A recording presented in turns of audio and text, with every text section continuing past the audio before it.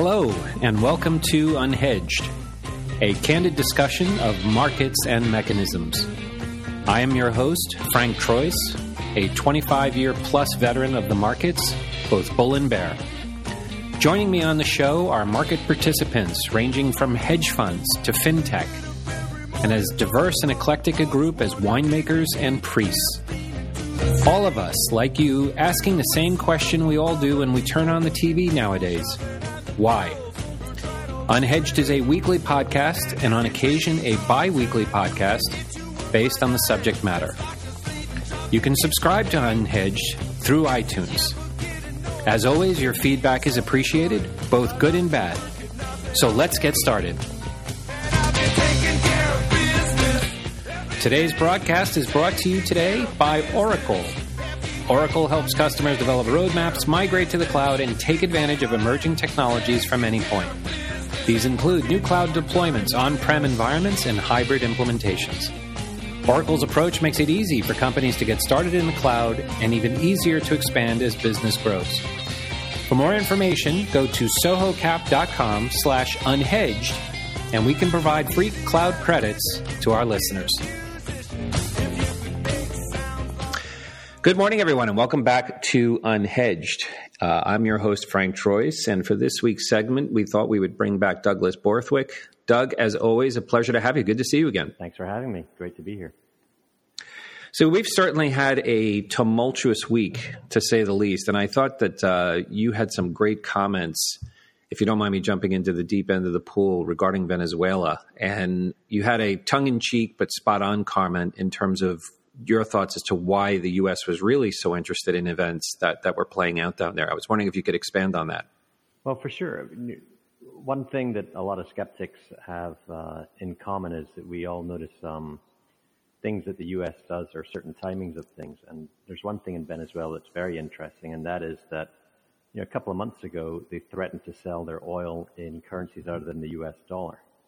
Now, the last two other countries have also said this. One is Libya, and the other one was Iraq. So in general, if you come out against the U.S. and say you're going to start pricing your commodity in U.S. dollars, then the U.S. suddenly doesn't support you anymore. And I think that's the new reality in Venezuela. And how long do you think that they put this out there just as a position threat, or are they actually seriously moving forward with this? Well, what's really interesting is there's a new Cold War in Venezuela, and as you've probably seen, the supporters for the current regime are Russia, China, Turkey, and Mexico. Interestingly, Mexico. But for the opposition party is the United States and most of the Western world. And so you've got the West versus the East again, but this time in Venezuela. What's particularly interesting now is that, well, certainly Senator Rubio has noted that he's very anxious about Venezuela asking the Russians to put a Russian base there, which would then put a Russian base in the U.S. hemisphere, which obviously would not be very good for the U.S. So I could see this being much more intense than maybe folks are thinking. And I think that this week has really been about, folks talk about how Trump plays 3D chess. I think he plays three-card Monte. And I think that because while everyone's been watching the budget showdown, the wall showdown, what's been going on in Venezuela is probably much more interesting and much more intense when it comes down to global economics. What do you think about the fact regarding the horse that they decided to support in this race versus the current regime, and the fact that the military basically came out and said, no, we're not on the same page with you? What's interesting is that the military has decided, is sort of, I think, on the fence. And the chap that's in D.C. who represents the military for Venezuela had just come out seconds ago on Twitter saying he now supports the opposition leader. And that's I think that's very interesting because you also need a couple of dominoes to fall before they all do. And I think there is a movement towards the military switching. And obviously the military is the one that's really in control. Now, also interesting is that it's not the Venezuelan military that's protecting Maduro right now. It's actually Russian folks. So it's very interesting things going on down there. What are the U.S.'s options then? The current leadership has done. The New York Times had a great piece, which it's incredible and appalling what's actually happened. I mean, at one time, this country was the number six economy in the world. and in absolute ruin now. I mean, what really are the cards available for the U.S. to play? Is this something where the IMF could come in, the World Bank could come in? What are the options available? Thing right now, what's important is the U.S. sees that through Guaido, the opposition-controlled leader, they see through him someone that sees the world through the U.S. lens. Now, what they can do is they can offer U.S. support. Now, is U.S. support limited to verbal support? I don't think so. I think it's probably going to include military support should they be asked. You can't fix their financial system until you fix the leadership. It's the leadership that the U.S. is very interested in changing. Now, the international economy is also looking to limit how much money is flowing into Maduro right now. And a good example would be how the Bank of England this week decided not to send gold shipments to Venezuela at Maduro's bidding. Instead, they've said they'll hold it because they believe that the actual leader is Juan Guaido. That's interesting. On the gold shipments, that brings like, wasn't that one of the things that Chavez, when he was alive, also tried to do? That the Bank of England now is getting involved in Venezuelan affairs.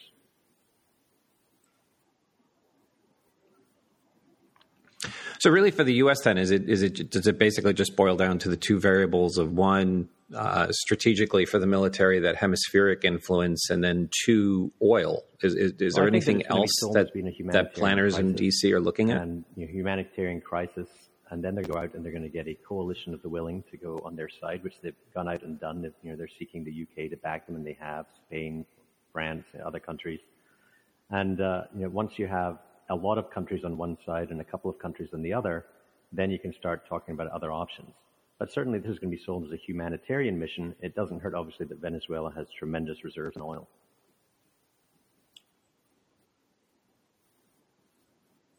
Interesting. And, and as that tube of toothpaste gets squeezed, and I like the analogy of three-card Monty with the administration. And I think there's a lot of truth to that. As folks were looking the other way with the shutdown, there was actually some bigger things that were occurring in the world. And why don't we use that to just shift slightly back to Asia? We had a guest on recently, Ajay Sagal, who used to be with GIC and now has his own fund. And he's been talking a lot about that this is the opportunity for emerging markets to snap back. And one of the subtleties as a function of the trade war has been that now there's a very, very strong bullish case to be made for Indonesia. And folks are now saying that, this fear of a global slowdown may not be as bad as folks expect. China's going to go through a natural deceleration, but you may see economies like Indonesia start to pick up. What are your thoughts on that? Yeah, I think that's certainly possible. I think that for emerging markets to get on a good footing, you need to see a weaker dollar globally. I think that that's something that is obviously in the U.S. administration's viewpoint. I think that Indonesia obviously has a tremendous population, great reserves, and so it's about them finding the right markets to get their products to.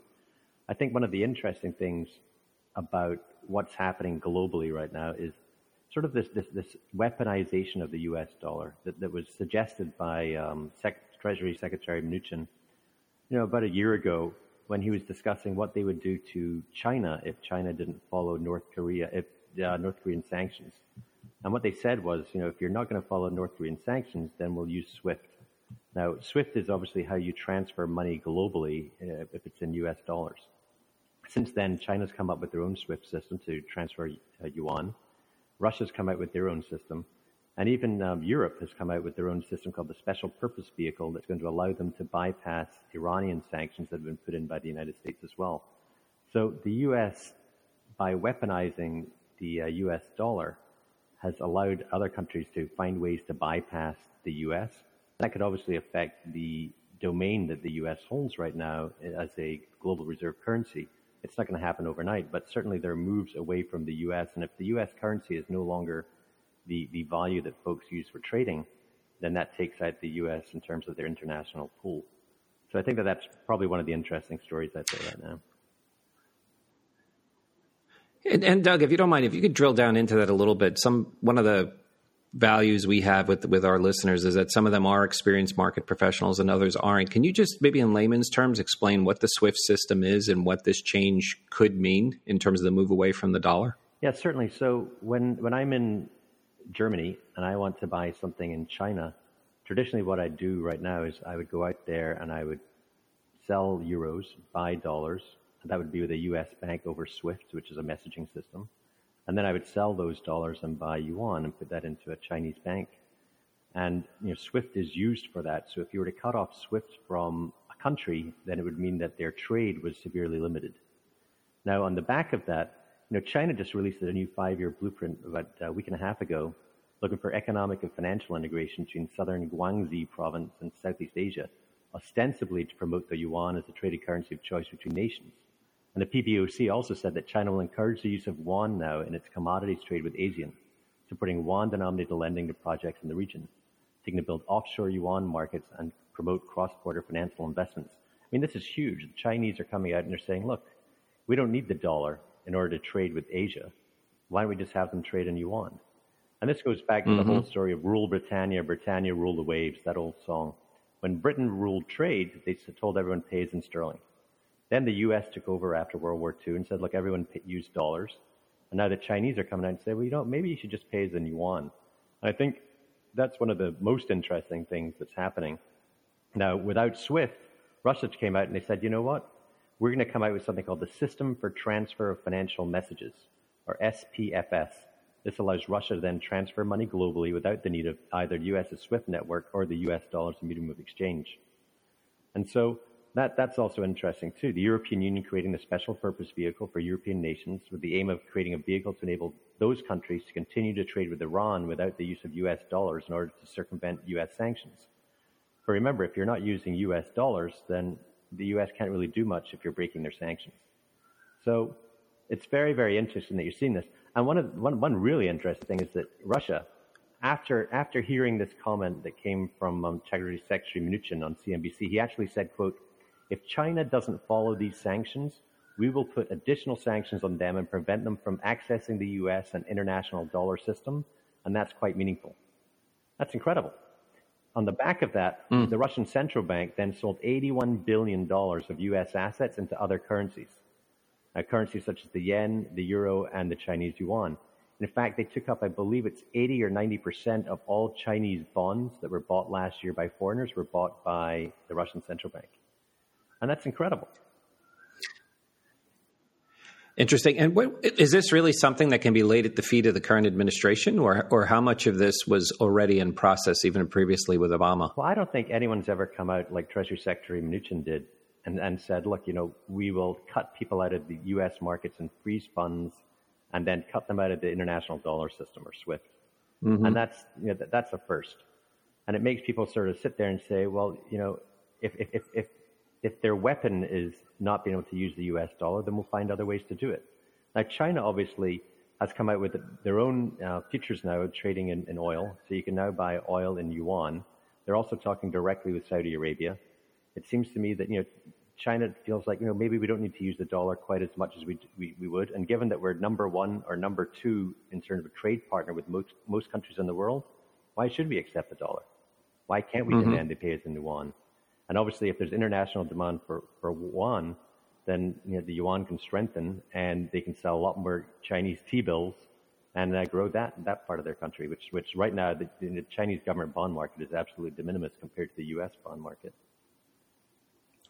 It's interesting. And with that, just to subtly shift gears there, and let's talk about the bond market and the equity markets right now in the United States. There's been a lot of discussion around intended and unintended consequences regarding the recession. And there's one group of folks that are saying, the recession's inevitable. It's going to happen 2020, 2021. And then on top of that, there's another group of folks saying that the current administration's policies are aggravating that and kind of pushing that. And then alongside that, you have Jerome Powell, who effectively is using two tools to tighten. One is rates, and the second is what they're doing in terms of paring back QE. What do you see here going forward? So the question is, one, is there a real threat of recession? And is that bad? Because, we've had a 10-year run here. So there's an argument to be made that we might need to cool off. And And two, what are the variables here that policymakers need to be aware of, both fiscally in the context of the administration and Powell on his end in terms of maybe starting to taper back both tools that he's been using? Regarding the U.S. recession, I'm probably in the camp that we're not going to see one soon. I think that the Federal Reserve has gotten the message that the balance sheet and the size of the balance sheet is important to the market. Now, having the balance sheet, I remember when they raised the balance sheet, before they did that, Bernanke, I don't know if you remember, put out a Washington Post op-ed where he came out and he said, look, we're going to sit here, we're going to add to the wealth effect, we're going to boost equity markets, we're going to boost housing markets in the U.S., and we're going to do that by quantitative easing. Now, if you were then to take the opposite of that, you'd expect the opposite to happen. You'd expect housing prices to come off. You'd expect to see equity prices come off as well. And if that's the case, then the Fed has to understand that they can't sit there all the time and say the balance sheet runoff is irrelevant. They have to come out and they have to say, well, it is relevant, and we're monitoring that now as much as we are raising rates. Because a lot of us look at it and say every single month that goes by where they continue to reduce the balance sheet, that's equivalent to, I don't know, maybe 15 basis points of rate rises. And if that's the case, then you're getting rate rises in the U.S., or the economy will feel rate rises in the U.S. from not just the Fed raising rates, which is something we can all read about in the newspaper, but also from them decreasing the balance sheet, which is something you don't read about in the newspaper. And so there's a real anxiety in the markets about the pace with which they'll start reducing the balance sheet. And obviously, it seems to me that we're going to probably see a cutoff in rate rises. So what's seen in the newspaper of the Fed raising rates, instead that'll be the Fed's on hold. If that's the case, they can continue down the balance sheet in terms of reducing the balance sheet, but they can't do both at the same time, which is really what had been happening over the past 6 to 8 months. And so as long as they stop using two pincers and they can just go with one, I think that the market can kind of be hoodwinked into thinking that everything's fine. Now, is the consumer doing well in the U.S.? Apparently, Chase came out at Davos and they said, look, the consumer is still very, very strong. And I think that's certainly the case. But there has certainly been a huge push out towards risk in the U.S. and elsewhere because of very, very low rates in the U.S. And there's an anxiety about those very risky assets now being seen as being risky. And I think that that's the important part. And I think that's what people are anxious about. They're not anxious about the blue chip companies. They're anxious about those fringes or those unicorns that were out there that were getting money thrown at them. And now that money may be lost. I think that if you see something, it's going to be in the new economy rather than the old economy.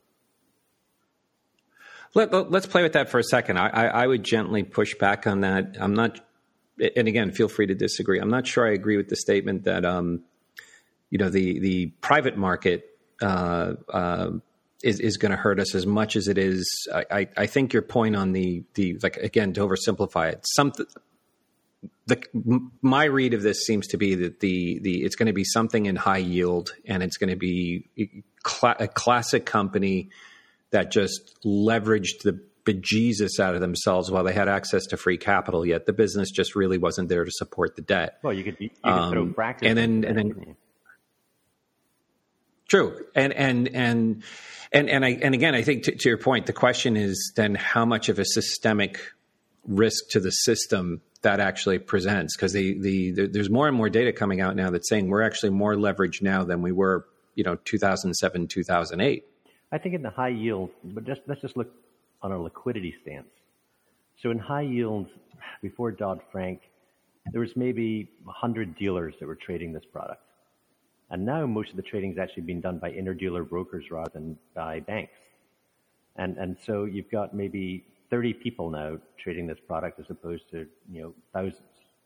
And I think that means that there's a very, very small hole for people to get out of should there be significant declines in the high yield market. And, I think the folks are really worried about liquidity in that market. In terms of where's high yield going to go? Well, look, if the easy money's not there anymore, then for sure high yield's going to take a little bit of a hit. Because as you well know, I'm sure, there's one high yield bond and it begets another high yield bond with the same company, then another, and it starts to pile on. And if the free money's not there anymore, then it collapses like a house of cards. And to your point, on the Fed side, I mean, there's still very, very little evidence of anything inflationary that would cause a concern. But at a minimum, they've got some dry powder to work with vis-a-vis rates being higher and the improvement they've been able to do already with the balance sheet, correct? Yeah, I think certainly the balance sheet has improved, but it's still extremely high relative to any time in U.S. history. Are rates back to normal? I'd say they're probably back to normal, but that's the rates that you see. Again, the balance sheet, because it's not back to normal, it means that we're still over leveraged in terms of liquidity in the United States, and in order to pull that liquidity back, I think I'd estimate it'd probably be around 5 or 6% would be added if they get the balance sheet back to where they were before. And the U.S. economy obviously can't handle that, so at some point they're going to have to start pausing the balance sheet as well as stop raising rates. Interesting. And finally, just before we go, the now that we have the shutdown completed and done, and to your earlier point on this administration playing 3-card Monte, it was surprising today opening the papers to see how much discussion there was about Trump being a lame duck. That there could now be a primary competition against him. There's rumors now that Romney now is going to throw his hat in the ring pretty strongly to be the party candidate. How relevant is that in the discussion? Because I think to your earlier point that there's an entertainment value as it relates to that, but in terms of the substantive issues that are there, it doesn't seem relevant. And part two of that question, Doug, would be as listeners take away your thoughts for the week, what are the 2 or 3 things they should be focused on outside of the drama in D.C.? Right. Well, I think that it wasn't Pelosi that ended up breaking Trump's back. I think that it was the air traffic controllers. And I'm not sure if the newspapers picked up on this, but about, I think it was probably Thursday, the air traffic controllers came out and said, listen, we're short-staffed right now, and this isn't going to help us, and there could be an accident at any moment. And then on Friday, LaGuardia, JFK, and Washington, D.C. airports all started halting flights from landing. And it was really after that the president came out and said, you know what, we're gonna do something, and we're going to do a deal. Now, the president's given them a limited amount of time, and I'm quite sure that in order to keep his base, he needs the wall in some sort of way. In order to get the wall, if the Democrats won't give it to him, and they're not going to, then he has to declare a state of emergency. And if that's the case, then air traffic controllers can keep working, the Coast Guard can keep getting paid, but he can also then take funds from other areas and throw that towards having a wall. So I think what you're going to see is a lot more attack ads put out by Trump, discussing about how much crime is coming from the border and that sort of thing. And you've already seen on his Instagram feed today, he's come out and he's got very slick commercials talking about the immigration crisis and how easy it is to cross the border. And I think he's going to start to create a level of fear, almost like Powell did when we came into weapons of mass destruction and going into Iraq. If he can create enough fear about the border, then it's the Democrats going to look bad because they're the ones that have said, you know what, it doesn't work for us. And what's interesting is in the play up to this week, he had the Democrats in a situation where they had to pick, closing the border with a wall or helping undocumented workers or the dreamers, through DACA. And they turn around and they pick the undocumented workers in DACA rather than the wall. And I think that's interesting too. Will probably be used by Trump when it comes to election time because he'll say, look, they're not about protecting U.S. citizens. They're about protecting non-U.S. citizens. So I think there's some really interesting dynamics that came with all the fake votes and things like that. But certainly I think each side got plenty of newsreel that they can use in commercials. What are we looking at this week? I think that Venezuela is probably the biggest thing that we should be watching because no one's really looking at it. But Venezuela, to me, it's a powder keg in terms of how many nations are involved, all of them at loggerheads, all discussing different things in different countries. Turkey obviously has been in people's minds, but also, Russia is on the U.S., right in front of the U.S., and we're having issues with Russia. We've got issues with China and talking about the trade deal. And now we've got Venezuela sitting there on the chopping block. And so I think that Venezuela could be a bargaining term for a number of different things. I think that it's very, very important. And, we should probably watch where U.S. aircraft carriers are going this week because it wouldn't surprise me if they're moving towards the southern hemisphere. And you think it'll just be Venezuela this week will be consuming the headlines? Well, I think that obviously there's going to be a lot of press about how Trump has lost. He's lost his base. But I sincerely believe that once this interim period's over, that he's going to do a state of emergency and we'll get his wall. He knows very well without the wall, he's nowhere. Mm-hmm. And the base wants the wall, and it's become his new slogan for next year: build the wall and crime will fall. It's crazy, and to your point, I think what's also ironic, and again, forgive me for sounding like I'm talking out of both sides of my mouth, but there were a lot of components to what he's asking for the wall that were being discussed and technically approved by the Democrats under the prior administration. So it's interesting now that they've chosen to do this. And I think, too, to your point, it's also interesting noticing more and more of the step back in the dialogue around impeachment. And but it's easy. I think I totally agree. I think we're going to see Venezuela in the headlines. And what are your thoughts, too, just before you go, in terms of China-U.S. trade talks? Do you think we're going to get any type of stealth announcement in the next couple of weeks, or do you see that as something more in March? Well, let's just go back to something you said earlier, which was the Democrats supporting border security. There are plenty of videos going around with Obama calling for border security and against illegal aliens, of Pelosi doing the same thing, of Schumer's doing the same thing, and all of this is going to be fodder for Trump when it comes into the election time in 2020. I think that when it comes down to China and trade talks, both China and the U.S. want to have good trade talks. The U.S. is most concerned about IP theft. Obviously, they're going to talk about why it's very, very important for us to sell more soybeans to China, because that's something that everyone can see quickly on TV, that farmers are now selling more and exporting it on a boat. It's the IP theft thing that's much more important in terms of the dollars that the U.S. can gain back. I think you're going to see both of them come to the table. Both of them come with something very positive. And if you've noticed, Trump and Mnuchin use the Chinese trade almost as if they're the Fed and they're cutting rates. So when the market starts to take a dip, Mnuchin comes out or Larry Kudlow and they say, look, great news on the trade talks, that they're moving along, and then the market picks up again. And so the trade talks are very useful for Trump for as long as they're ongoing. Once they've actually passed, then he loses that as a way to prop up the market. So I think that we're going to see the trade talks move along. I think they're going to move along positively. And I'm actually, I'm very excited about where the market can go on the back of that, because I think if we can see these positive trade talks, we've seen the shutdown has ended, and I think both of these are very positive. And now you get the Fed that's very dovish. So I'm not one of these guys calling for a 20% correction in the Dow. I think the Dow is going to continue to move higher. I think that there is some anxiety about high yield debt, and I'm watching that very, very closely. But I'm much more interested in I guess, the Chinese trade talks, obviously, in Venezuela. My goodness, Doug, I think, are we actually ending this segment with us potentially agreeing on something? Is that what just happened? This may be a first, Frank. This may be a first for sure. Well, good stuff. As always, terrific to have you here. We love having you on. And again, for our listeners, you can also reach out to Doug on our website, where we have a link and community group available where you can message him directly and see some of his research. Doug, as always, a pleasure. And for our listeners, thank you again for listening to Unhedged. We will be back next week, and we may be back during the week, depending on news events. And Doug, have a wonderful weekend. You too. Thank you very much. Thank you, sir.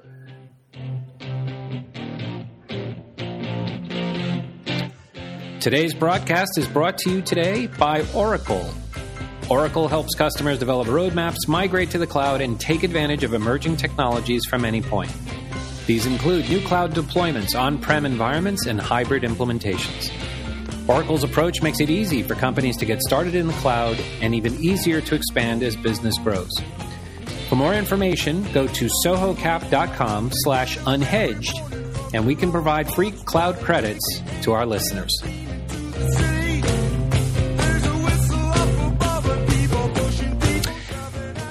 And that'll do it for this week's segment of Unhedged. As always, thank you for tuning in, and we'll look forward to talking and speaking next time. Take care.